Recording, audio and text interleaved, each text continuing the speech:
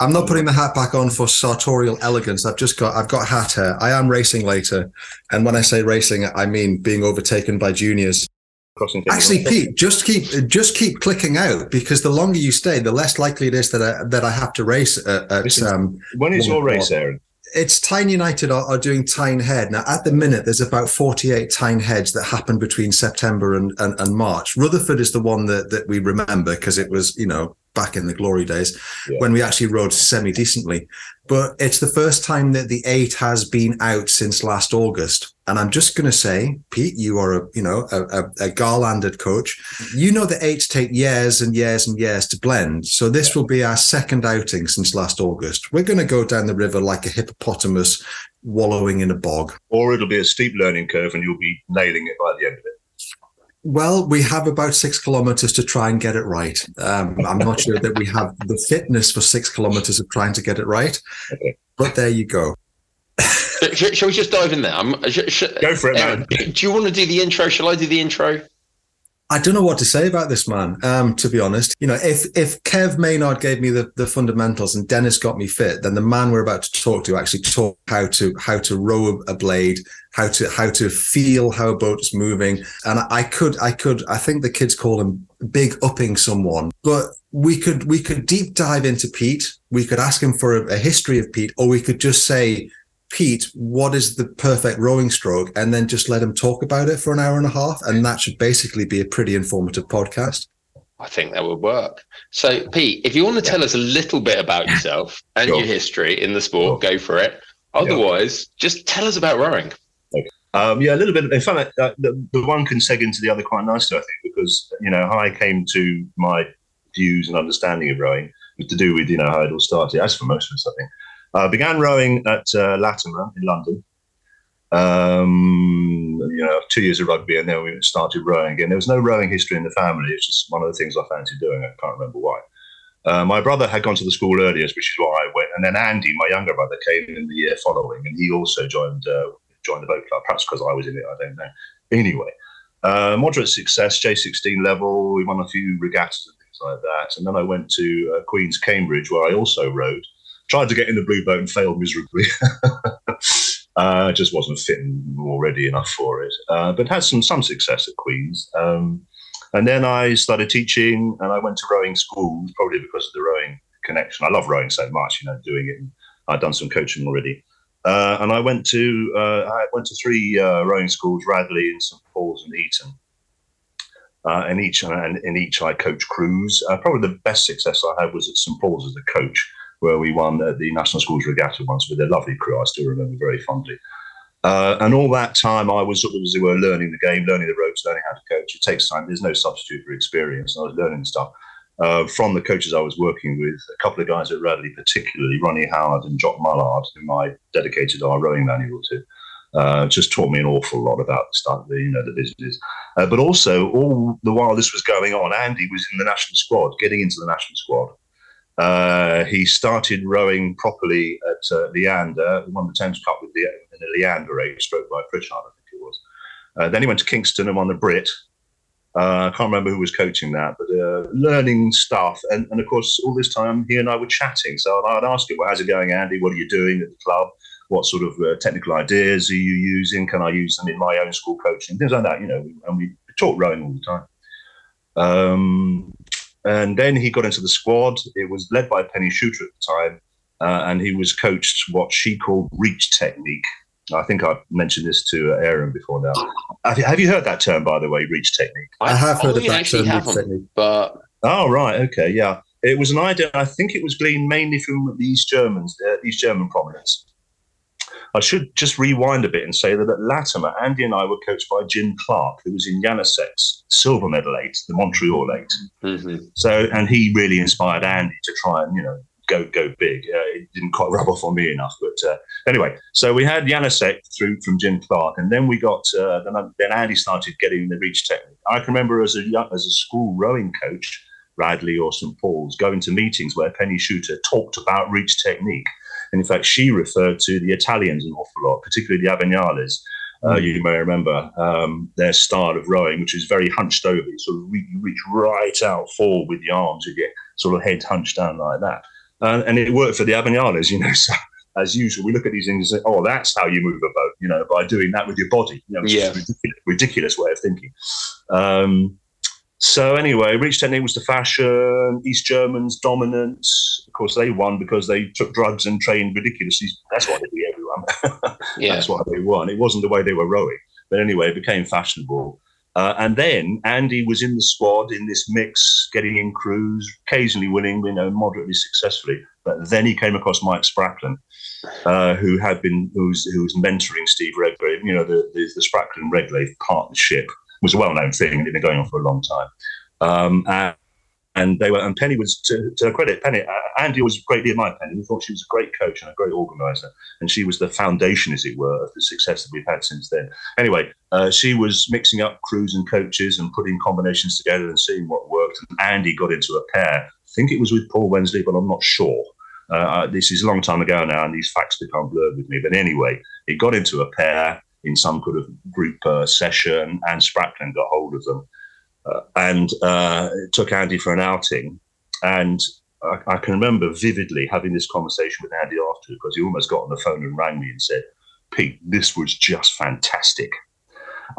He did explain to me at the time what it is roughly that, I said, "Well, what did Spracklen do? What was so amazing about this outing?" And he put it. He said he couldn't believe how simple it was. Spracklen just said, "Okay, what moves a boat is pressure against the pin. All right, there's nothing else that moves a boat apart from pressure against the pin. So why not try and produce a stroke that produces the maximum pressure against the pin that you can produce from catch to finish?" All right, let's just say there's an argument for you. Okay, let's just take that as a starting point. Right, now try a bit of rowing now. Low rating, massively high pressure. So build up to it with quite low rating. And all I want you to do is to sit up with your back straight, obviously rocked over a little bit, your arms out straight, hang on to the oar for grim death, and just smash your legs down as hard as you possibly can. Okay?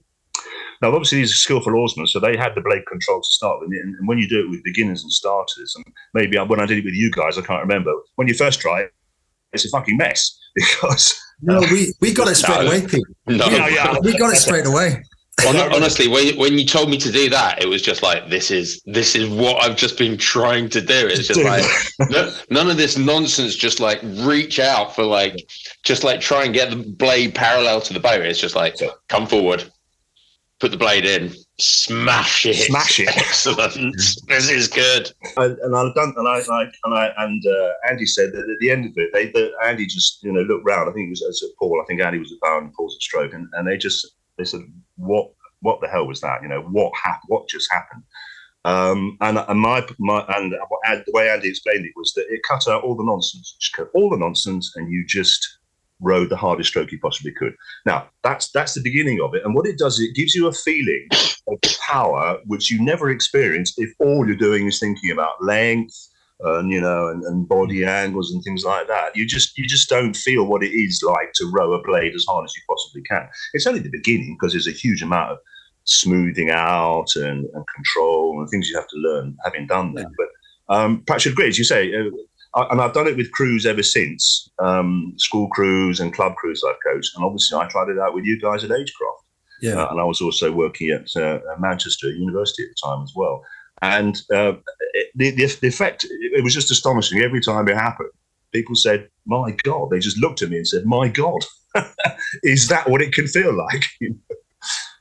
So yeah, there we are.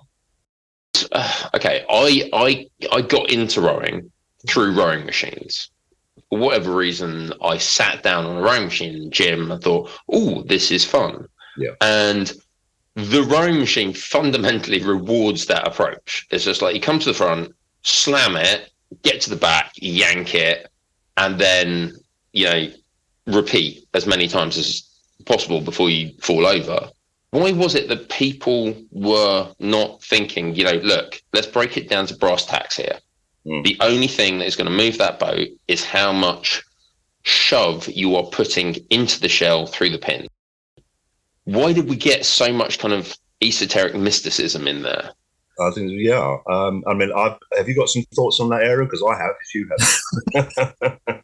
Okay. I came to rowing via the Redgrave for at Sydney. I thought they were so single-minded in their focus, and so it genuinely intrigued me. And I went down to Agecroft, and, Kev taught me the fundamentals.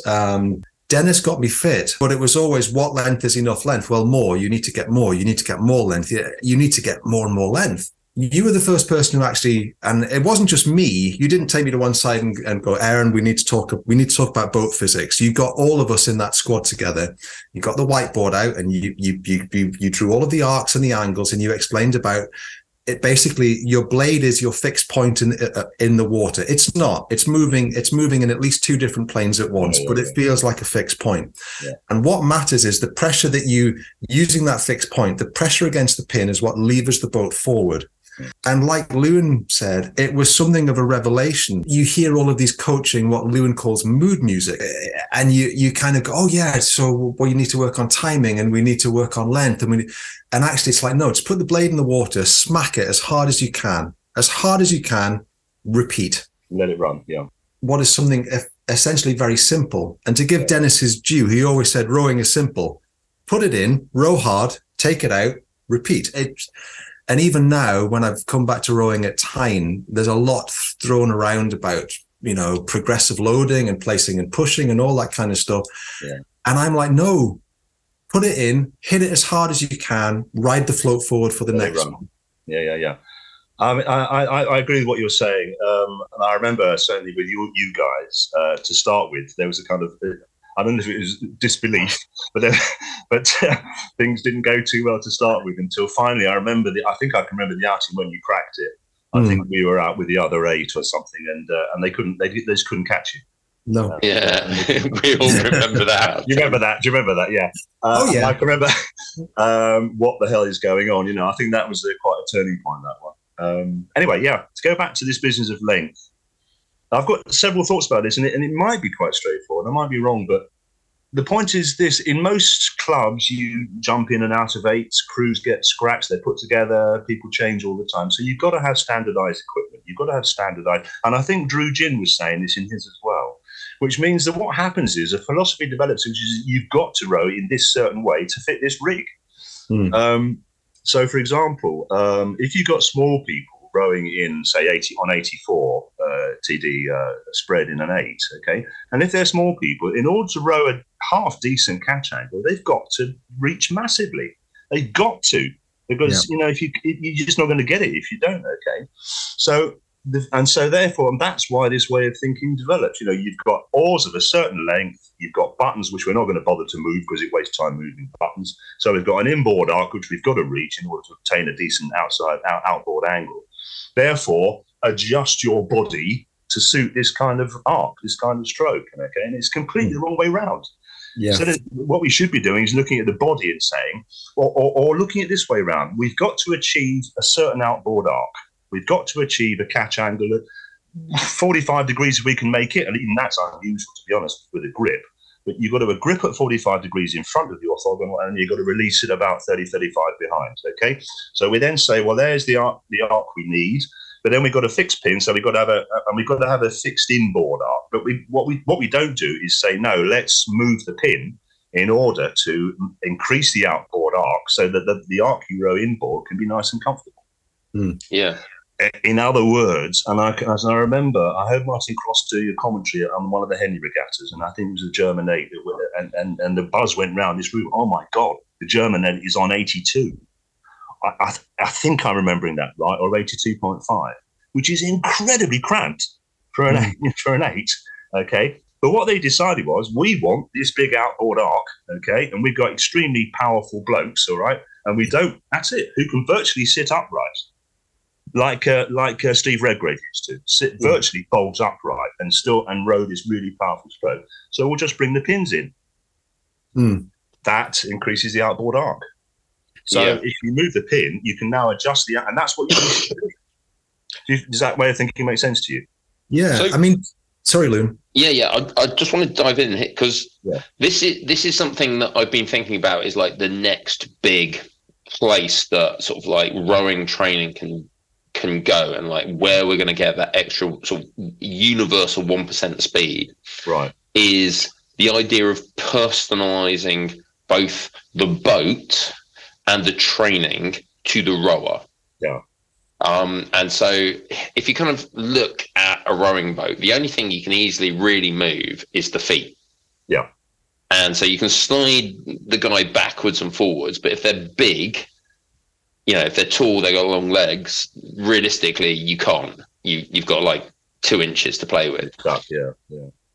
But if you compare that to how easily and how much adjustment there is on, let's say, a bicycle, right, where you can slide the saddle up, you can change the handlebars, you can change the angle of the handlebars. If you get the spanner out, you can change the cranks. You've got all these options. Yeah. And we're very similar about this in training, in physiological training. We basically say, we know what works for everyone. And you sit on the rowing machine and you do your long, slow distance at this percentage of your maximum heart rate, and then you're going to do, you form the pyramid, whatever, whether it's pyramid or whether it's a polarized point of view, that's what you do. Cool. But I don't think, and I'm not aware of what happens at the top end, but certainly even towards the very top end of club rowing, we don't sit there and say, what is going to benefit this athlete the most? What is going to let this athlete be the strongest and most, the strongest and fittest that they can be? What is going to make this athlete move the boat through their personal arc? Yeah. The fastest. Yeah. And I think, to be honest, that was like why I was so interested in what, even though I was only there for a little while, what you were saying about the boat was just like, this is just fascinating. Yeah.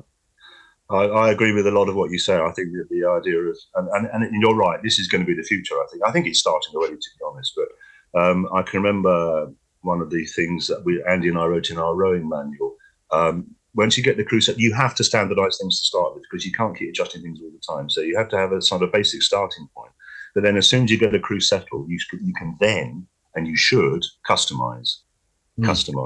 So if you've got someone who is very much smaller, you've got a crew, because sometimes crews are hugely different in height, different wingspans and so on. And expecting them to row on the same rig is just ridiculous in the same boat, right? So a very small person, say in the bows, could have a tighter TD and slightly shorter outboard. Whatever it is that she's now. In fact, I'd like to hear what you guys think about this. It seems to me that you've got to then look at the dynamics of the rowing stroke and how because you want your shell to move in a straight line as much as you possibly can. The less snaking it does sideways, the better. Yeah. So you want basically symmetry, so that there's the stroke that everyone rows, the arc that everyone rows produces the most straight line movement of the hull through the water. Agreed? So that is going to require, therefore, for people with different inboard arcs, they can row different inboard arcs efficiently. It's going to require different TDs. So you're going to adjust, and this is fine-tuning, of course, but I think that with modern measuring techniques now, we're going to be able to do this much, much more. We're going to be able to look exactly at force curves and see, and they're already doing that now, aren't they, to see if force curves are working efficiently with each other, adjusting outboards, adjusting TDs, to the point where, as you say, Llewellyn, you're getting the best stroke out of that person, which also dovetails with everyone else in the boat to produce the most efficient straight line action of the stroke. I mean, does that make sense to you? It probably makes sense to Llewellyn and I, because we've been through the Pete school. Essentially, we have seen the light. It sounds like we're joking when we talk about moments of Damascene revelation, but when you came into Agecroft, and that's, for anyone listening, Pete was our coach at Agecroft, and you've probably heard us talk about him on the podcast before in terms of very, very high regard. And we do occasionally take the piss out of Dennis, but we actually recognize that he ran an incredibly successful system. And he gave us a fantastic base as oarsman to work from. But when Pete came in, and I've talked about this at Tyne, one of the first things that you actually did, as well as sitting us all down as a squad and explaining the basic physics of the rowing stroke and why more length is not a panacea for everything, you actually took us outside, made us take the 8 out, took everything off the 8, and then measured everything and set everything back up. And one of the things you did, I'll always remember it, was you put a piece of tape at front stops where you wanted us to go in regardless of how much length we thought we could get. As soon as we were there, we were in, and we were going backwards as quickly. We were driving as hard as possible.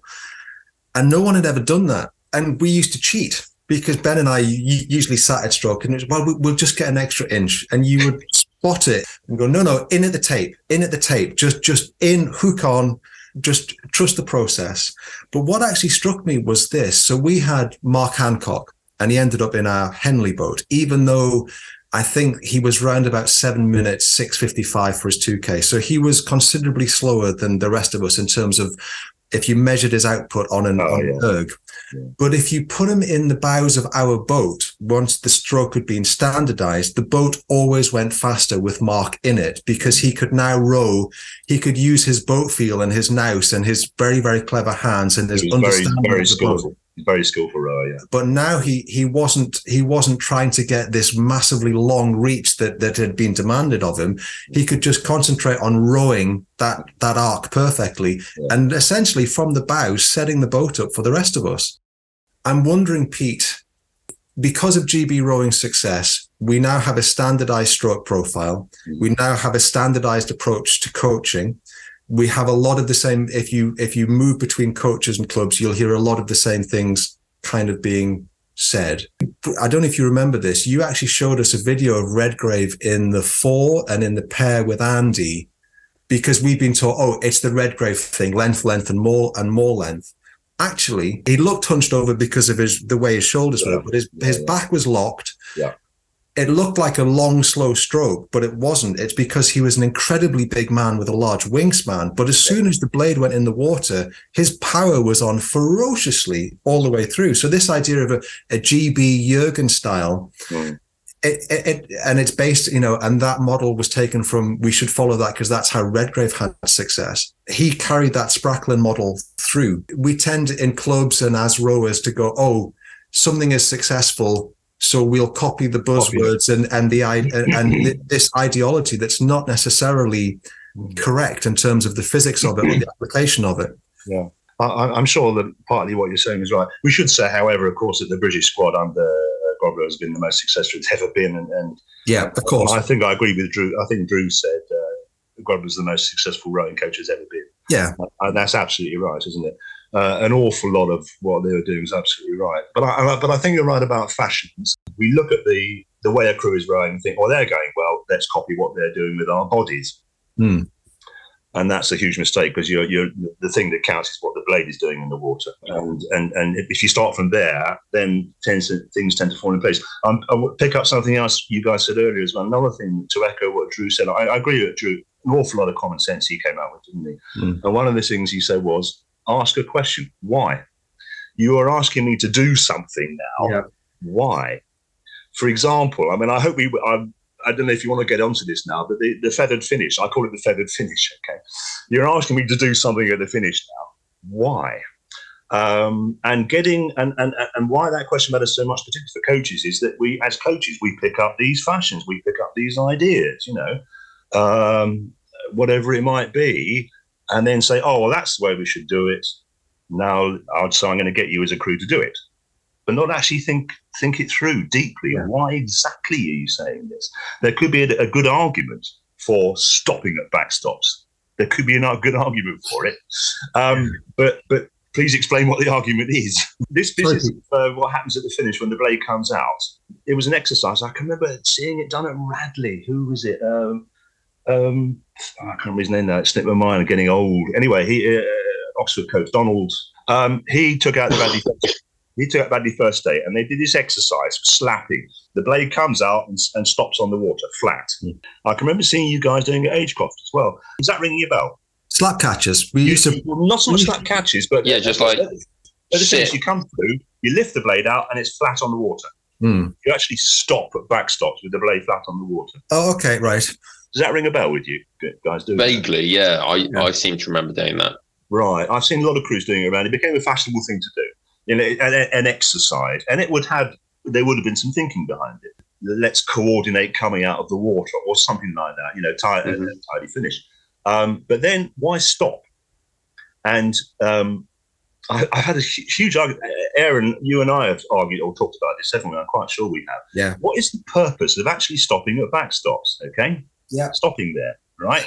Now, it could be, well, we're going to make this a kind of pause place. They're going to make the finish the beginning of the cycle of the stroke. Now, I've heard that argued before now, that you shouldn't think about the catch as the start of everything. You should think about the finish. Work on finishes. And we'll work on finishes by stopping there just to remind ourselves what it is we're supposed to be doing, okay? But the argument... So forgive me for running this by you, but I just find it interesting talking about this, okay? If you bring through your blade through the water square, as you should, yeah, you're finishing the stroke, you've got to lift it out vertically. Yeah. Agreed? You can't start feathering before you start lifting. Yeah. Because if you do, you're putting drag force. Yeah, you're dragging the pin, you're dragging the actual sill down. Yeah. Dragging the boat down on your side, okay? Messy finish, right? You've got to come out square, yeah. It's got to come out square. The bottom has got to be clear. Forgive me, I'm doing it with my hands. The bottom of the blade has got to be clear of the water before you start feathering. Yeah. Do you agree? Yeah, absolutely. If you start rocking it sooner, you're going to flip water up. Yeah. And that is a sign of a messy, sloppy finish, okay? So to lift the blade out, you've got to drop your hands. Yeah. It comes through to the body, you drop the hands. Down and away. That's why you say down and away, okay? Then you flick it onto the feather, yeah? It is now a good half blade width off the water. Yeah. So then what do? We take it back to the water. I call it a double movement. Can you remember seeing some of the GB crews, even the ones who were winning regattas and things like that, and they were doing it. I can remember the girls' pair. Oh, the names are gone. They came through to the finish, and there was a double movement. Because as they came out, the hands lifted to take the blade, goodness knows why, back down to the water, and then they dropped the hands again when they started moving away. I don't know if I'm sure I'm not imagining this, because I kept seeing it everywhere. Double movement, double movement, double movement. What the hell for? Can you explain it? We've talked about it by text message, and we've touched upon it briefly in our chat last week. I think that when a crew starts to win, people look for a reason why a crew starts to win. So the pause at backstops, which is a kind of a St. Paul's Westminster thing. Everyone starts to go, oh, well, the pause at backstops, they're winning because of that. Why is that? And we actually had we had a poll on Twitter asking why this pause at backstops had become fashionable. Because right. Kev, it ran into several volumes, this argument. And Twitter's only 147 characters, but there's literally, we had some people going, well, it's physics. Because you're moving the boat that way and you're keeping your weight back longer, you get more run on the boat. Now, I was taught by Kev, and I think Kev is a fundamentally great coach and a decent man, and he understands rowing really well. Right. The hands are moving all the time. They come in and they go out at the same speed. As soon as you stop at any point, you're breaking that cycle. You're training your neuromuscular response to do something that's unnatural, especially when you start getting into higher weights. I think so. Higher rates. I think that people saw St. Paul's and went, oh, they're winning because of the pause at backstops. That means that they're well drilled and they're in sync. Nobody went, St. Paul's has got a fantastic rowing program. It has for decades. They've currently got a crop of absolutely outstanding athletes who've been working together for a very, very long time. It must be the pause. That's they're doing huge amounts of training together, but no, it must be the pause. Oh, and it's physics, and the physics don't make sense at all because as soon as you've stopped, you are losing time on the recovery and at the back end. Yeah. So everything becomes rushed going forward. And then you see it repeated at the GB pair, I think was Helen Glover and was it Stanning? Stanning and Glover. Brilliant. Stanning and Glover. Brilliant gold medal in Nottingham. Yeah, and you can't argue, but they didn't win gold medals because they paused at backstops. And then you see... We've had it at Tyne, and I'm not saying, we all watch YouTube videos. You watch something like the New Zealand 8 do it, and they might pause it at backstops. firstly, they're putting down at 18 strokes a minute, they're putting down 150s, power output. So the boat is running. So they're also doing it as a drill to sequence the back end. Once they start moving, the hands are actually moving constantly. Yeah. And but because you see Glover and Stanning do it, because you see the New Zealand 8 doing, because you see St. Paul's winning Henley doing it, you suddenly go, the pause, we must do pause. At 18 strokes a minute, everything should be paused. Absolute nonsense. In some ways, particularly I think when you're learning to row, rowing isn't simple. The boat is constantly rocking. You've got to do this like quite anti-instinct. They won't row like an experienced rower who's been coached. So I think that there's a lot of not very instinctive things about rowing. Yeah. I really do. And I think that you're looking for the secret. And when you're looking for the secret and you don't really know what the secret is, and unfortunately, I think the secret is you get the basics explained to you again and again and again. Eventually, you start actually doing the basics. You haven't discovered the secret. You're just doing the basics. You're just enacting what the basics are. People are desperately looking for that thing that will say, oh, I am now glorious. A silver bullet. Yeah. And they are looking for the silver bullet. And it's kind of what I said about the mysticism of rowing. I think there's this huge market. And I don't mean this to say in any way a kind of like malevolent or deceptive force. Coach says something, the rower enacts it, and then even if the coach just says, "Oh, we'll just pause at the backstops," just because like you're losing patience, the boat's like shit, it's all over the place, it's wobbling. And then you do this thing, you pause at the backstops, and you do that for 10 strokes, and you go back into it, and it's like, shit, the boat's running. Yeah, they got that. Miracle. We have discovered the secret. And I think, to be honest, that it's not just the rowers that need the secret. It's also coaches, because they're saying the same thing. They know what the secret is, and the secret is the basics. Do the basics right, and do it a lot, and do it well. But then they're not doing it, and then you suddenly find this one thing that gets them doing the basics. And even if that isn't actually the best single way to row the boat, it suddenly makes everybody 30% better. The boat go 20% faster, and everybody's having a good outing. And so you think in your head, I have discovered the secret, and I will spread this secret as far and wide as possible. And we will do this secret. We will do it next season and the season after and the season after that, even though I don't have any of the same rowers in the boat. But this is what we will do, because this worked. Remember that time back in like 94 when we got everyone together and it was so brilliant, and we just dominated the Thames. We have these kind of like fashions and fads. And again, it's not about personalizing. It's not about looking at the crew in front of you and say, we're going to try again and again and again. We're going to do different things until we find the thing that makes you guys in this boat on this water row together as a crew that's doing the basics really well. 2 or 3 things from what you were saying. I think your analysis is very interesting, and I think you're spot on about the thing that will get you a level of cohesion, coordination, which makes things much easier. I mean, until you can balance the boat, and you can't row, can you? So if you can find some way of getting that going on, then that's. I think you're absolutely right about that. I was just thinking, something struck me as you were speaking, and about what I was saying earlier about how you divide the stroke up. Because what we do is we break the stroke up and say, well, let's stop here, because if we do that, we will then have a coordinated point together from which we can then do the next stroke. And that's why you get single stroke exercises, okay? One thing was that when I was growing up and learning my rowing at school and college, was you never, ever stopped at backstops. If you did stop, it was at hands away off the water. Yeah. So that the hands always moved away from the finish to hands straight. Yeah. So and that taught you boat balance. In the end, you got it in that way. way up. But it was harder, definitely, than just flopping them out and leaving them flopping on the water. Yeah. Which is safe because you're touching the water. So basically, Yes. you've got that's right. You've got your tightrope pole flat on the water, as it were. Yeah. So, and again, I'm just picking up what you were saying there, Lewin, because I find it very interesting. What the thinking that it seemed to me developed, and I kept hearing this, was no, the catch is not the important part of the stroke. It isn't the catch that matters; it's the finish that matters. That what you're doing really is going from one finish to another. Yeah. So de-emphasize the catch, and that tied in with reach technique.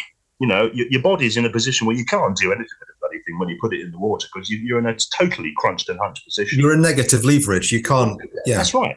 Now that tied in with that. Okay, wait. I haven't got to worry about a hard catch because I'm not even after a hard catch. So that isn't what matters. Okay. You then get your all round. I mean, some of the recommended angles for rowing and sculling were just ridiculous. And I'm not sure if they're still in the official literature, but was it Thompson, I think, who one of his books, he talked about, a 55 degree catch angle in an 8. Okay, absolutely ridiculous. And no rower would ever do it. Certainly, okay, but this is what we're aiming for. Why? Because we've got blade lift force. This became the fashion. And Andy and I, I was writing a paper when Andy died, but he looked at it and he thought it looked good on blade lift. On hydrodynamic lift on the blade. When it goes in at the catch, you obviously are pinching the boat when it goes in. But there is force produced because the water flows along the blade. Which is perpendicular to the angle of the, you know what I mean? Yeah. So you're getting force. And they actually said, and look at the stats, the cameras show this, the boat starts to accelerate when the oars just go in, even though you're not pulling the bloody things. You know? That also means we needn't bother about the catch. Because it's actually accelerating the boat even if we're doing nothing with it. You see what I mean? So this whole way of thinking developed, which was, no, this is the finish that counts. Forget about the catch. You don't need to drive your legs. You don't need to drive the body or anything. Just put the thing and squeeze. That word squeeze, which is just put it in and like a pip. You squeeze the pip and the boat will start moving and then just lean back on the oar, which is what produces this sense that you haven't got to use your legs. And one of the things that Sprackman used to say to Andy is this technique means you do not use your legs. You just don't need to, because all you're doing is putting your blade in round at a stupid angle and leaning back on the oar and then sweeping it out and then stopping at the finish. Sweeping through to the finish. Yeah. Did you explained that to us as, okay, even at rate 18, the blade is in the water for a split second. Right. So are you really so good? You have such feel with your hands that you can actually feel when it comes on, tell your legs to start squeezing through. No, you can't. You have to get it in, get hold of it, and drive it as hard as you can, because you don't have time to progressively load to the finish, to sweep to the finish. You've got to be maximum force for the whole of the arc and then out and repeat. Right. And one of the things we talked about is, haven't we? You mentioned, Aaron, force curves. Yeah. And I don't know what the current doctrine is on this. What he's saying? Like a beautifully symmetrical hill. Right. That's what I'm being told to produce at Tyne at the minute by Dan. And I'm not, I think Dan is a great young coach and we share a lot of the same things, but this perfectly symmetrical, like a little mountain on your thing. I'm pretty sure you told us basically it should just be bang straight on until the power goes off. Yeah. And that's it. It shouldn't be this beautiful build and then progressive. That's very interesting, that, because I'm interested to hear that is what is being promoted, because at one stage they said no. The research indicates that the peak force should be before the orthogonal. Okay. That and they had various reasons and explanations for why this should be the case. It shouldn't be a symmetrical hill with peaking at the orthogonal. It should be before you get there. Right. To produce the most effective stroke. Now, I can't go into it. I don't know what it was the reason they gave for that, but they did say that what you should be going for, therefore, is that. But my point is a couple with. One is that this measurement of what is the most efficient force curve, you can't say to a rower, produce the most efficient force curve. Because, how do you possibly do that? How do you say to a rower, put it in a little bit gently, build it up and peak it at the orthogonal and then let it go down again? That's not how it works. No rower could do that. You'd have to do something very extraordinary with your body in order to control it such that you produced a symmetrical force curve. It just can't be done, right? Second point is, would a boat ever go faster if at any stage in the force curve it's lower? It's lower. So do you say to a rower, no, the boat's going to go faster if you don't put maximum force on it at the beginning and peak it in the middle? Is the boat going to go faster if you do that? As far as I understand it, I'm not a physicist and I don't know, or an engineer even, okay? And what do you think, Lewin, about this? Because I reckon that the greater the area underneath the force curve, the faster the boat will go. I am prepared to accept some of the arguments that were made, that you've got to a point in the stroke that is a combination, because you're accelerating the boat through the stroke. There is a point before you have accelerated the boat that much where the blade is moving into the most optimum angle. Right. That is going to mean that is the point where you have to put the most force on. Right. I think you get there by getting to the catch and slamming the legs on. I don't want to be like, I don't want to be daft about this, but it's like, you know, fundamentally, I think they talked when we probably were reading the same books at the same time. Yeah. But they, or probably looking at the BioRo website, but I think they were talking about the fact that it's about 15 to 20 degrees before the catch is the most efficient point to put force on. Before the orthogonal. Right. So roughly when you're at 3/4 slide, and you're properly braced and you're properly driving the legs down, which is kind of, all right. That's probably when I'm putting the most force on. But strictly speaking, I want to put the most force on. I want to keep the most force there. I'm prepared to believe that, you give a great athlete a lot of time behind the oar, and they will adapt their stroke to what gives them the smallest amount of slip, the most amount of boat speed, and that kind of like that awareness and feel over tens of thousands of strokes will build up. And it's probably why, rowers are better when they're 35 at moving the boat, even though the erg scores are starting to come off. But again, it's a question of like, who are we teaching here? Practice at rate 18, practice at rate 22, practice at rate 26, practice at a little bit at rate 30 and 34, because you can't do too much of that because you knacker yourself. Mm-hmm. And each time you're there, you've got to be, as Jez said, training with interest. You've got to be thinking, what am I doing? Am I making the boat go faster? But when you've got a bunch of people who are a month, a year, 2 years into their rowing career, what you've got to do is you've got to get them rowing together. You've got to get them a foundation of which they can build that, like, I'm about 23 degrees off the orthogonal. This is when I've got to feel the most, kind of like force on my fingertips. You can build that over the next 5 years of your rowing career. But now what you've got to do is get it in there, get the work on, because you're dealing with non-Newtonian fluid. And if you don't get the work on, the blade is going to slip. And that's wasted. Yeah. It's like you're not moving the boat. You've got to get the work on. You've got to feel the water turn to jelly on the end of your blade. And then you've got to feel that pushing the pin backwards.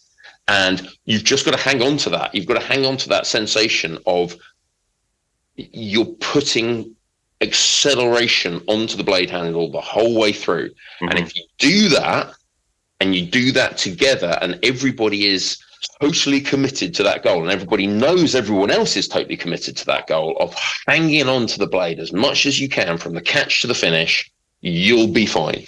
Mm-hmm. Absolutely right again. Just a couple of thoughts picking up what you were saying. I'm sure that's right. And if you like, the philosophy is it's not what you're doing with your body that counts. It's what the blade is doing. Yeah. It's what your oar is doing. So concentrate on that and make that the explanation for why you're doing something. You know what I mean? Yeah. And I think with reach technique and all these other things we say, the question just isn't asked. Why am I asking them to go right around the rigger? What is the point of doing it? How is that going to move the boat further? It's something that looks nice. In fact, a crew that can do it, it looks, as you say, balletic. It can look beautiful when a crew is doing it. But the question is, why are they doing it? Another thing that struck me was, to go back to this business of what kind of force curve you're trying to produce.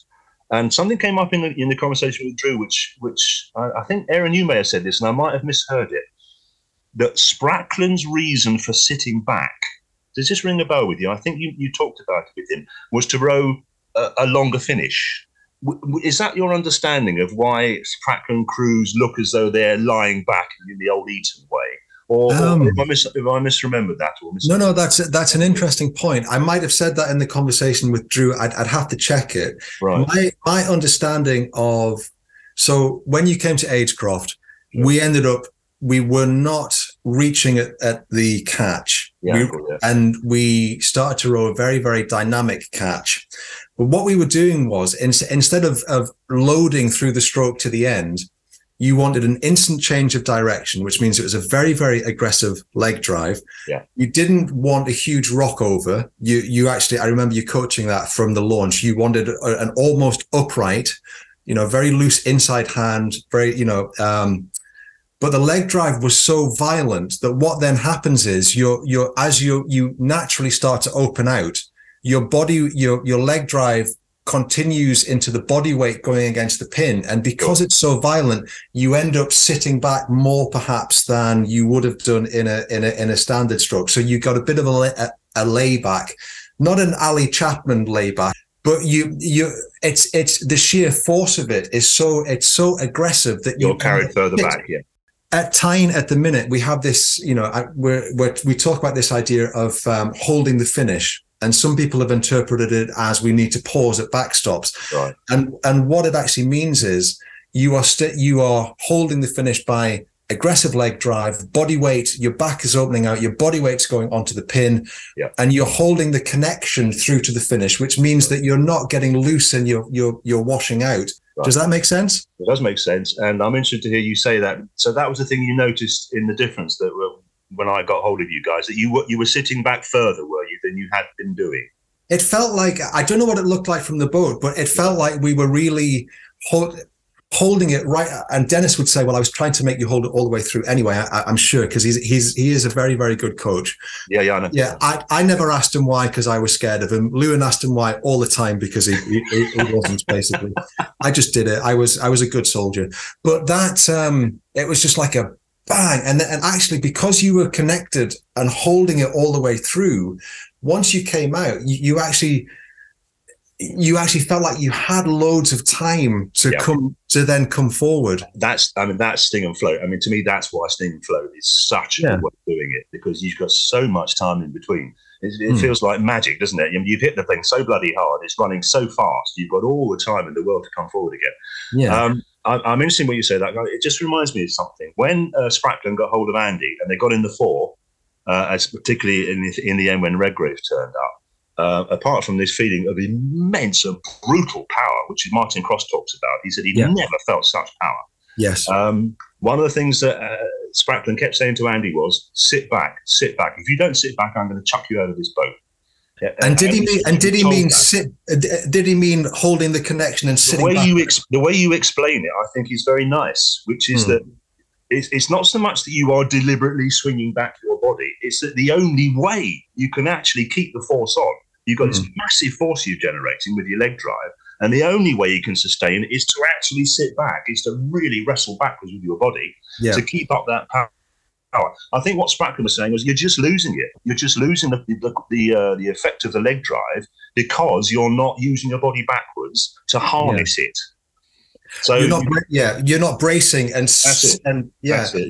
So the point I was trying to make was that, and this is why, I mean, I might have misunderstood what you said, but as I understood it, Spracklin said sit back, not to row a longer finish, because there is no point. There is an efficient finish angle, and that's it. There's no point carrying on like a quacking duck with your blade flapping in the. It's to row a harder finish. The sitting back idea is to row a harder finish, but it isn't something you do, as it were, separately. Like, I'll row the first half of the stroke with my legs and then I'll sit back with my body. That's not how it works. It's connected.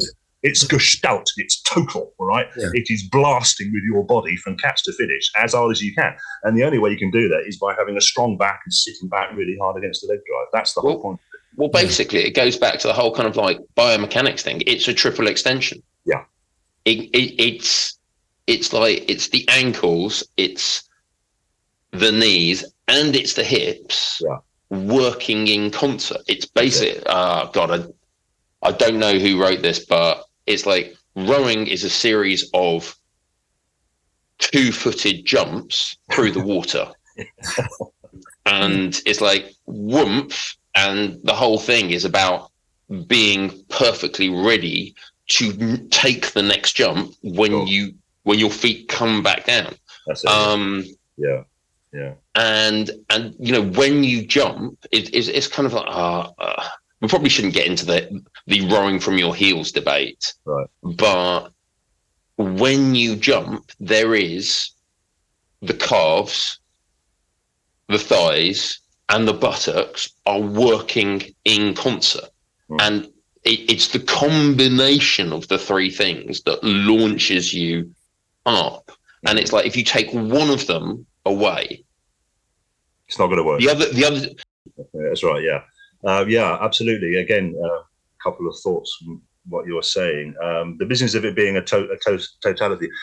Picking up a ball may be a good analogy I found, and why I found it the most effective cross-training thing to do is a clean with a barbell from the floor to the shoulders.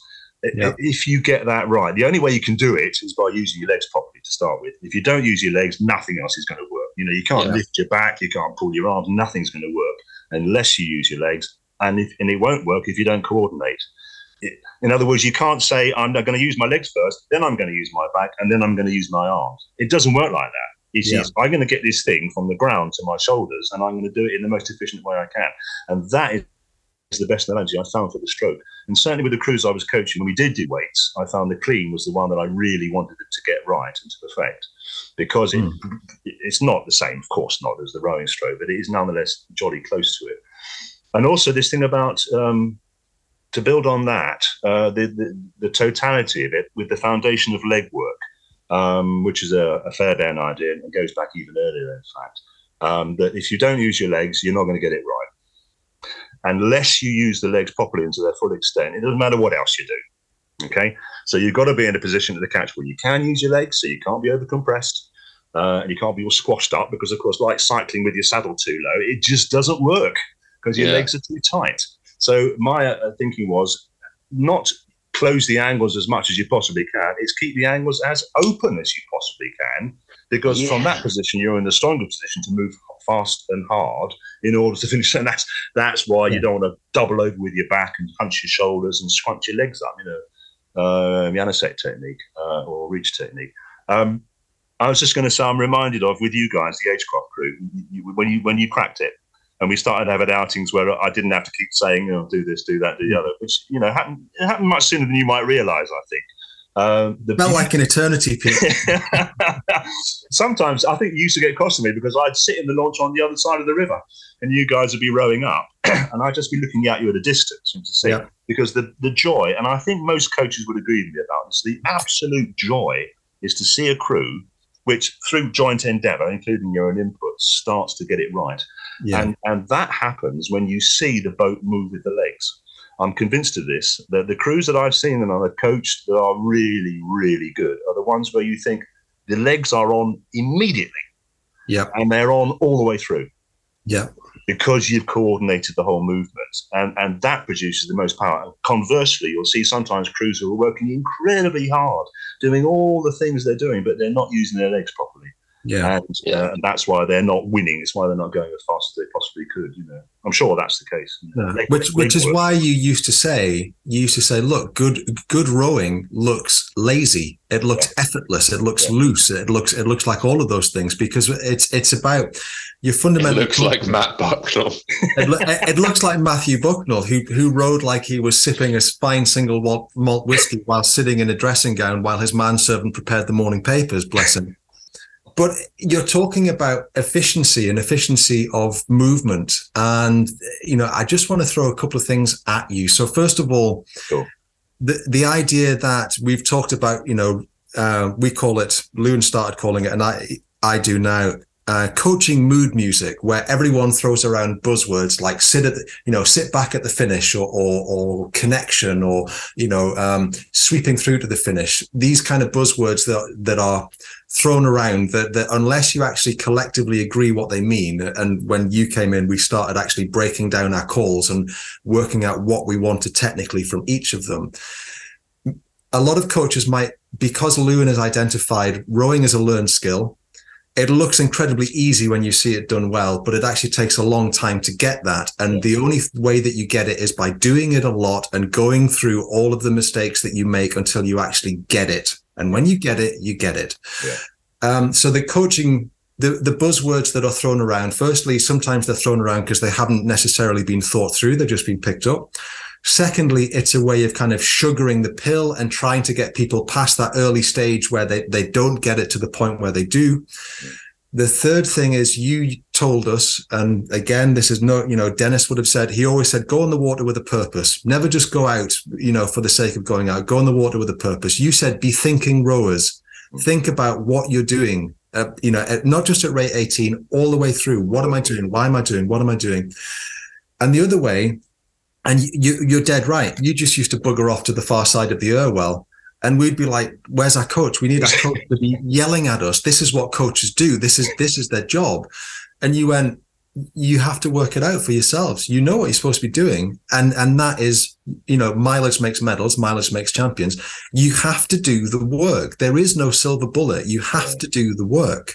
Wasn't there an outing where you said, I remember you saying this, that at one time, I wasn't with you or something, you were top of the river, nighttime one maybe, and it was going a bit shit. And then was it Ali stood up and turned around and said, look, guys. Yes. This is what we're trying to do. Let's go back down doing it this time. Yeah, basically, Ali was I think you tended to rotate. Ben was at stroke a lot in that season. Ali occasionally went at stroke and Ben went at 6. I usually stayed at 7. You did try and experiment with me at bow, and I think I said, Pete, I really like. You were very upset, I remember. Yeah, I really like being at 7. I don't like being at bow. I think I'm a natural 7 man. That might have just been pure ego talking. But that's just because it's chilly at bow. You get the wind going down your neck. It's like I once got moved to 2. It was horrible. I bought a snood after that. Plus, the boat would have ploughed into the water with you out that end. Well, yeah. The thing about Mark was he was smaller than the rest of us, so he didn't get quite as chilly. There was less of him to be hit by the wind. No, we'd gone down. I think you'd been with us for a couple of months, 2 or 3 months. We'd been working hard. I think you knew that we probably had the fitness to do what you want, which is an important point. You can't row well if you're not fit enough to maintain your stroke. Tell you what, one thing, you were the fittest squad I ever turned up to coach with. That was from the previous season. So okay, yeah. But we'd rowed down. We weren't getting it. We thought we were trying. We probably weren't. We thought we bought into it. We probably hadn't. I think Ali was the person who approached you initially. And to be fair to Ali, I've always flagged up that he saw us in different boats and went, there's a good 8 here waiting to happen. I think it's a potential Henley 8 if I get them together. And when he told us his idea, look, lads, if we row together, I think we can make Henley. I think we could be a good crew. We probably didn't quite believe him, but we were bouncing around in other squads and other crews and what have you. And Ali was he was a really good captain. He was a great man manager. He was a good captain. I agree. And on this particular outing, you'd been with us for maybe 2 or 3 months. It was maybe just coming up to Rutherford. We'd rowed up to Manchester. He was at stroke and it was shit. We were working hard, but it was terrible. It was abysmal. And we were getting all of the jokes from, the first date who just won Henley and what have you. Are you only allowed to row arms only? Does your mother know you're out? You can take a full stroke if you want to. We spun at the top, and he turned around and said, lads, Pete has given us this way of rowing, and we know that it works because we've had moments of doing it. We're setting a good rhythm. We know what we need to do. Let's just fucking do it and stop fucking about.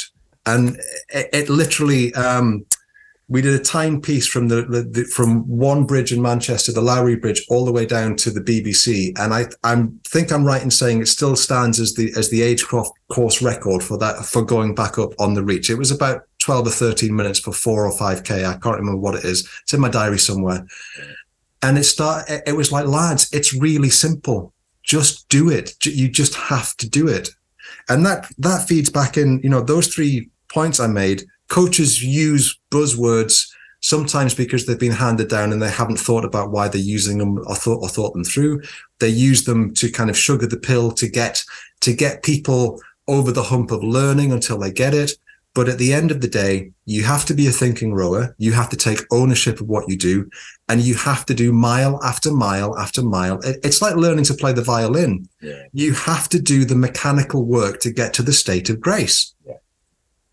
Agreed. Hey, on that thinking rower idea, on the podcast, we've talked to some genuinely great rowers. You have, but Christ knows why they came on, but they did talk to us. So when we talked to ATH and Jack Beaumont, and then we talked to Drew Ginn, and we talked to Eric Murray, it seemed like, now I don't know what things are like now, but it seemed when we're talking to the GB rowers versus the Antipodean rowers, the Antipodeans did take more ownership of what they were doing. Mm-hmm. They seemed like, and they felt like, more in charge. So obviously there was like Drew Ginn with his hacksaw going at the boat. So fair enough. That's like an extreme example. But also I think Eric Murray basically said, we go out for our outing in the morning on the water. I would then basically, I sat on the ergo and I did ergos with the physiologist's advice. Hamish went out on the bike because he was saving his back. So it was like they were given this choice. It's like, okay, this is what you're going to do in the morning. In the afternoon, you've got to do something, but it's like you choose how you're going to make yourself a better rower.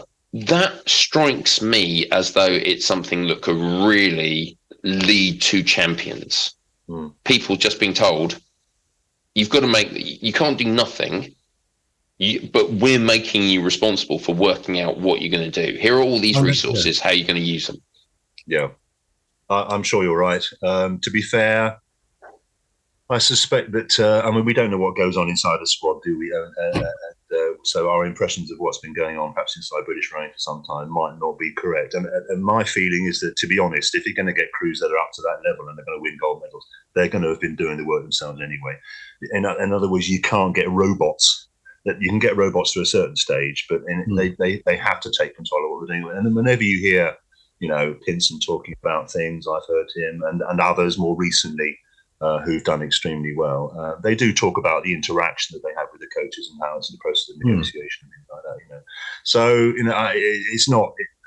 But I think I'm just on your side about this business of really taking ownership, of trying to understand exactly what it is you're doing, reading as much as possible, talking to as many people as possible, arguing, asking questions, so that you do get a much, much fuller and clearer understanding of what it is you're trying to achieve. I'm sure that's right.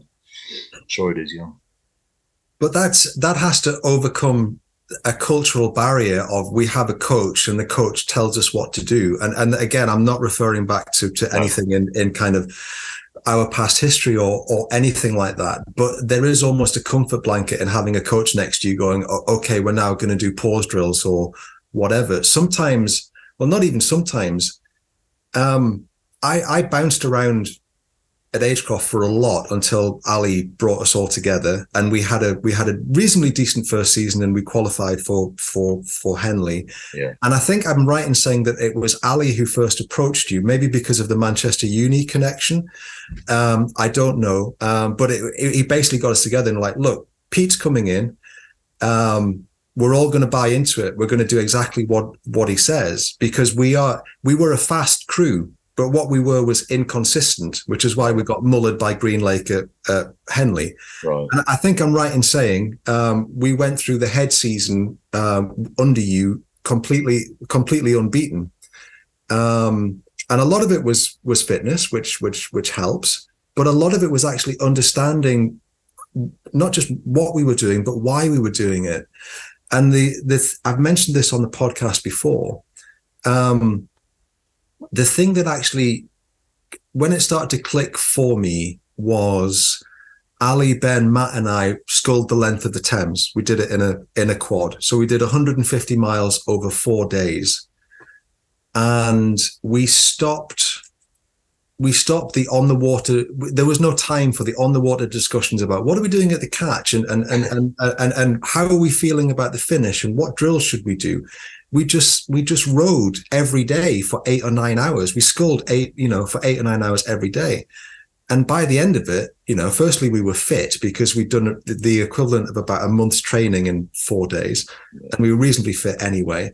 But you find the most efficient way to move the boat, and by doing it over and over again, and there's no shortcut for that. Right. And I'm pretty sure you and I talked at the time.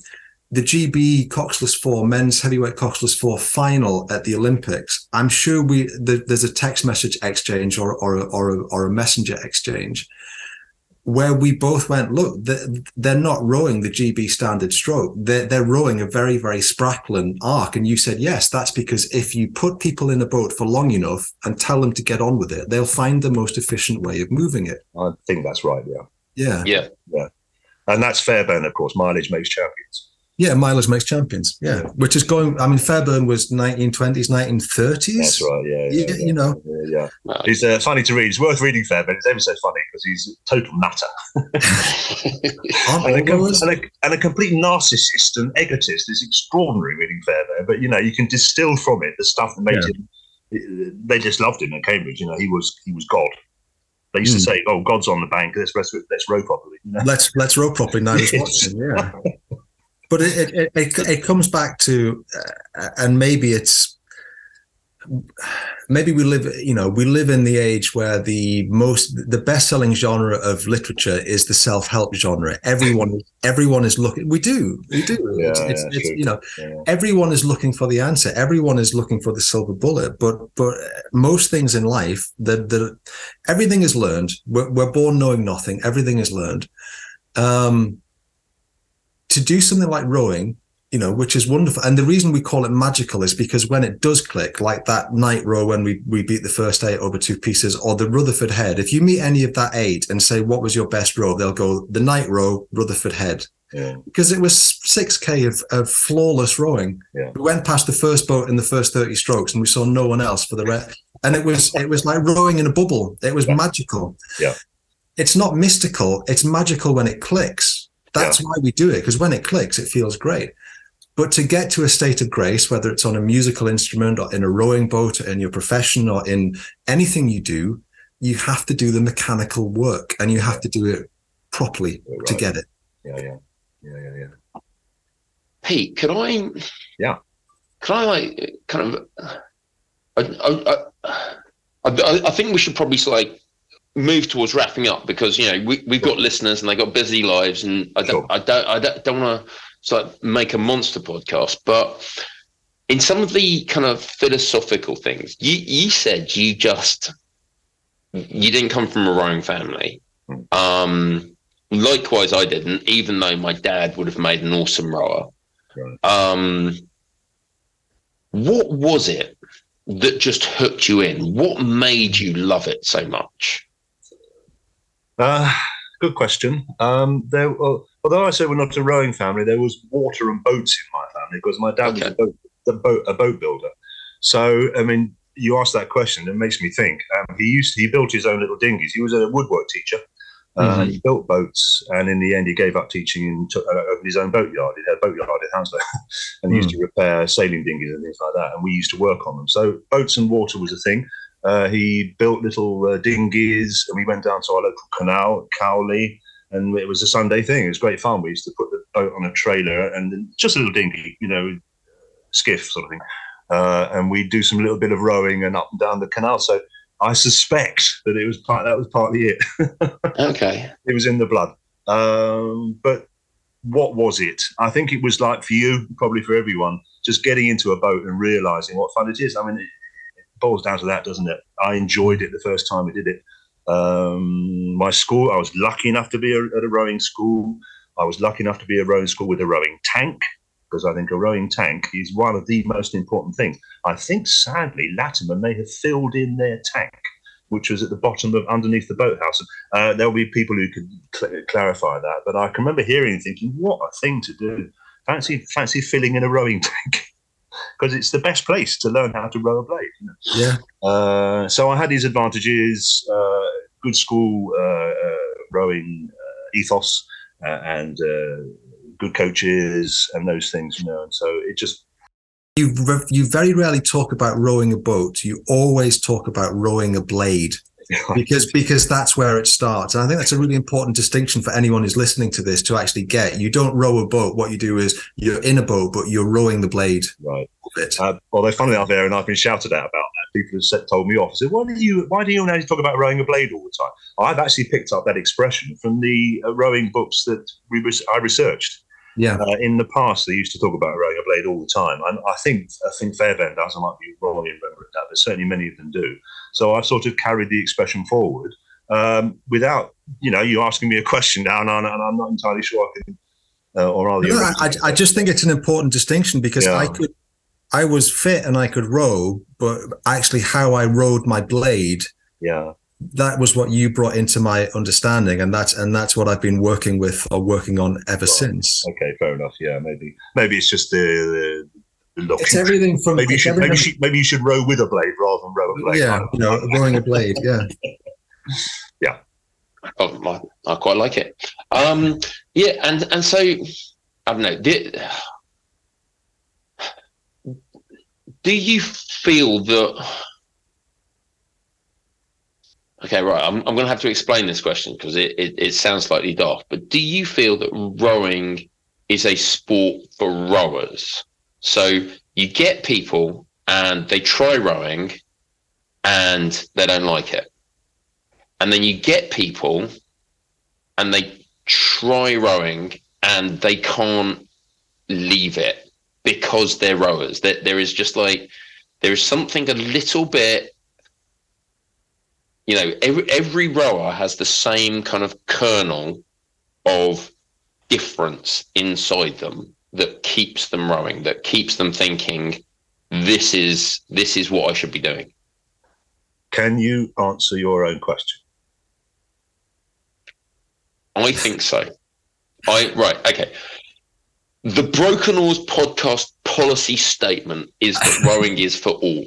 Absolutely, that everybody in the world should be able to get on somewhere in the country onto a sliding seat in a boat and go for a paddle, and if they can't, the government should change things so that they can. That is the policy statement of Broken Oars podcast. So because I've seen it, I've read it. Yeah. But okay, I kind of feel that not everybody is going to be a rower, and not all rowers are the same. But there is within people who row and people who keep rowing, there is something that brings them back to it. It's like this game of mobile golf. The golf swing is very simple. There's a ball, hit the ball. Just smack the ball with this thing on the end of this shaft as hard as you can in a straight line. Yeah. But there's just this weird kind of like collection of things that you can't explain. It's very difficult to put into words all at once, that you have to get right in order for it to be good. And when it is good, it's a thing of magic. Right. I mean, it's almost beyond human comprehension. Right.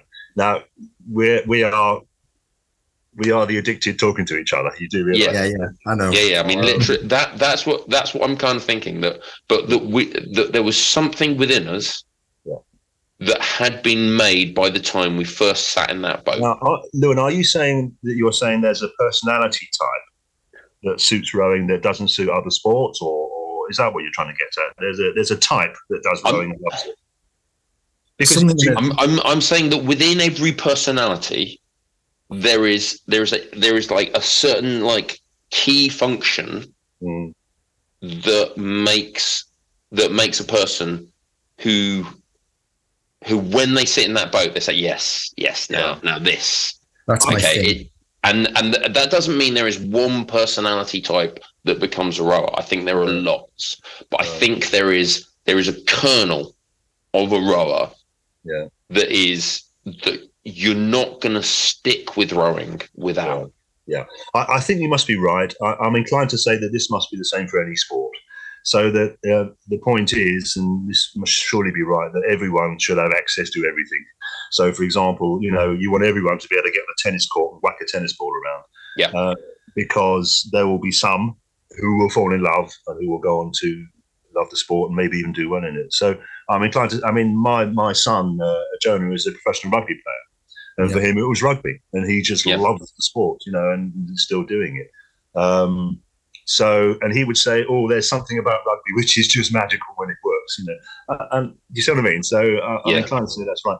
I asked a question about personality type because I've often reflected on this, and maybe it's because you mix with rowers, so you're mixing with someone who loves what you love, so they like to have an awful lot in common with you.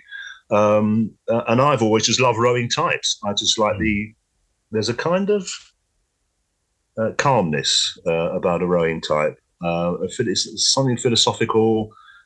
I'm not into spiritualism and all that stuff, but I just like rowing types. We have a kind of self-possession. Stupid generalization. Our tribe. An awful lot of the ones that I've come across that I've liked an awful lot. I've liked them because they are. I suppose they're like me. They're like me. People like us. Intelligent, sensitive, good-looking, masterful with the ladies. All those things. Yeah, but I don't know. You can get silly about it, can't you? But I'm sure you're right. But I think it's that there'll be other kinds. For example, rugby players are going to be.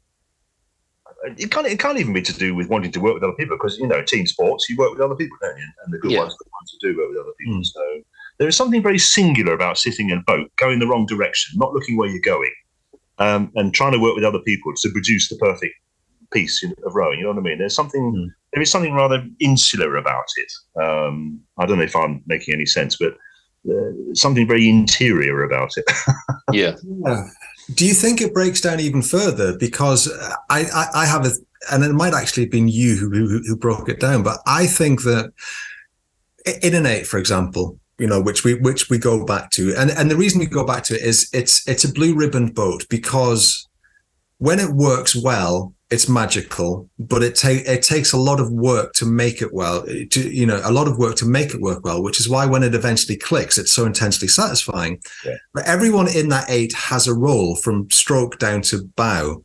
And a lot of people don't get that. They talk about 3 being the ejector seat or, the middle 4 being the meat wagon. They just pull. And I'm pretty sure it was you who said this. It's like, no, so say Ben's at stroke. So Ben is setting a rhythm and Ben was, bulletproof. I know that Lou and Ben used to strike sparks off each other, but in terms of his rhythm and his ratio and his timing, you could ask him to sit at 18 or 38 and he would just sit there forever, regardless of what the rest of us did. I liked being at 7 because I'd sat next to Ben for years on the rowing machine, lifted weights with him. I liked that feeling of setting the rhythm, reinforcing his work, but I wasn't setting the rhythm. He was. I was translating his rhythm to 6, who was then he was firing the rest of the meat wagon to actually, to reinforce that and build upon that. And then you go down to 2 and 1, and Mark usually ended up in the bow seat because he was just great at setting the boat up from the bows. So even within our tribe, we have some people who are natural stroke men. You know, you might say that Matt Pinsent was a natural stroke or Redgrave, but then he eventually ended up moving back in the boat. So when he was with Andy, he was at stroke and Andy was at bow.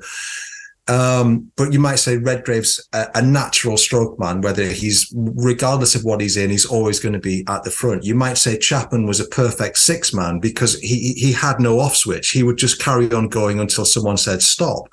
You might say someone like Sean was a perfect five man because he was long and incredibly powerful, but he also had that aggressive, mentality. Yeah. So even within our tribe, there are different types, Yeah, there's different types, but we recognize maybe the importance of each other, or the way that when it comes together and it works in a way that it did in that that environment at that time. There's a blend there that's really, really hard to replicate. And maybe as rowers, we keep going back to rowing because we're looking for that magical outing or that magical bit. And we're looking for that magical thing when completely different people in a lot of ways come together and everything becomes synergistic and it just meshes. It just meshes. But I again, we are converts talking to each other, aren't we? Of course. Yeah. Addicts. Preaching to the choir. The choir.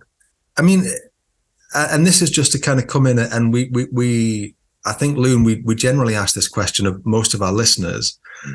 Do you have thoughts upon, I don't know if you're coaching at the moment or what have you, but do you have thought, because you think very deeply about rowing, you always did, and that came across very, very clearly when you coached us, and there was always a rationale behind anything you asked us to do and a reason behind it. Do you look at British rowing now, both in terms of the squad, but also the wider culture of rowing that we now have in this country because of the success of the squad? What do you think we're doing well as a sport? Where do you think we're potentially going as a sport? And what would you like to see us do better? I think I'm going to have to say these are bigger questions than I can answer. They're sort of above my pay grade, or rather, I've been out of I haven't been coaching for a long time now, for various reasons, family, practical, distance, just even getting to Agecroft took me forever. You know what I mean? Yeah. So I don't think I can, really provide decent answers to those questions. Clearly, like the rest of us, I've been aware of the fact that the last Olympiad didn't go so well. And the loss of Jürgen, and I don't even know who's replaced Jürgen. I mean, who's in charge now? So they had this bizarre system where they had like 4 head coaches, right? Which I think was basically a pit fight. It was like who does best in Tokyo and it was the guy who's in charge of the Scullers. Right. I can't remember his name. Right. But he is now basically head coach. Head coach, okay. Yeah. Yeah. I mean, in a way, my point is that I just don't know. That shows how out of things I am, Okay. Stannard. There we go. Is that right? Yeah. 5th of Jan, 2022. Paul Stannard. Paul Stannard. Okay. Yeah. I've got great respect for the whole setup ever since it really developed from Penny's work. We can't have had the success we've had if it hadn't been a damn good system that they had going. So huge respect for the coaching setup and the way it's been organised and managed and so on and so forth. I mean, it's just been brilliant. Now it might be that post Jürgen there's going to be a period of rebuilding. That's not a bad thing. It's not a bad thing to have if you stay at the top all the time, then you're likely to let things slip, aren't you? And that's what happened, I think. Somehow, maybe there just wasn't quite such a good crop of Oars. And there are all sorts of reasons why things happen, aren't there? So I certainly, in other words, I don't think I can add anything particularly to any thoughts about those questions. I'm sorry. I mean, it's fine. It's remarkably honest because we happily and gleefully wade in on questions way above our pay grade regularly. This is the marvel of being a podcaster. You can just talk absolute nonsense about stuff that you're completely unqualified for, such as like if I was in charge of the national squad. Yeah, we weren't inviting you to put the boot into anyone in the national squad. But, we're not. We're massive supporters of it. We've talked to people like Jack, who Jack Beaumont is a remarkably nice person, as well as an extraordinarily good sculler. Andy Hodge has been on a few times. He's doing wonderful work with London Youth Rowing in trying to, he's talked very honestly and openly with us about finding the sport at university gave him a huge amount of purpose, and it gave him identity and a way forward, and he took it with both hands, and now he wants to pass that on to other young people. Sure. Mark Davis from British Rowing has been on and was very, very passionate about where he wants to see the sport go in terms of growing it, because we lose about 10,000 people every year from the sport, and that's replaced by people coming into it. But if we could maintain that, sure. Just think what a sport we'd have. Yeah. So we're not snarky podcasters. Well, okay, I'm occasionally sarcastic, but I'm not snarky. Yeah. We're very passionate about the sport, and we both love it. So we weren't saying, feel free to kind of wade in and stick the nut on someone. Mm. It's just it is a niche sport in a lot of ways. We do lose a lot of people from it because of the demands of training, because, rowing is a sport that takes a lot of time, even just driving to the boathouse and getting the boat out and things like that. And it's how can we get this thing that can be so magical, that can be so wonderful, that can give you such a sense of purpose and identity. How can we get it out to kind of more people? So we just asked that for those reasons. Yeah. And I think the answer will be very similar to the rugby people who say, how can we get people playing rugby? It's facilities, it's coaches who are willing to give their time, amateur coaches give their time for youngsters to bring them on. Rowing has had its very good fair share of those, volunteers in clubs all over the country. Sure. Thousands and thousands of hours of time and effort put in selflessly to do that, and so carry on with that. It's always about money. It's always about resources. Yeah. And the more we can get for the sport, the better. That's all I really think I could say about that. It's been an absolute pleasure talking to you again, Pete. I'm sorry that it took so long, and it's taken a podcast for us to actually get together and have a chat again. But I'm glad that it has. Yeah. Thank you. Thanks for coming on. No, I would like to say thank you for sharing. It's actually, it's one of the privileges of doing this, that we can get these ideas and kind of these conversations out there and say, it's not that this is right. It's like, have a think about this. What can this do? Yeah. So, well, many thanks from me. I've greatly enjoyed it. Nice to talk to you guys. Ladies and gentlemen, Pete Holmes. And I'm not going to use the tagline that I used upon the talking points document, but a fine coach and an even better human being. Thanks so much, Pete. Thank you, Pete. Okay.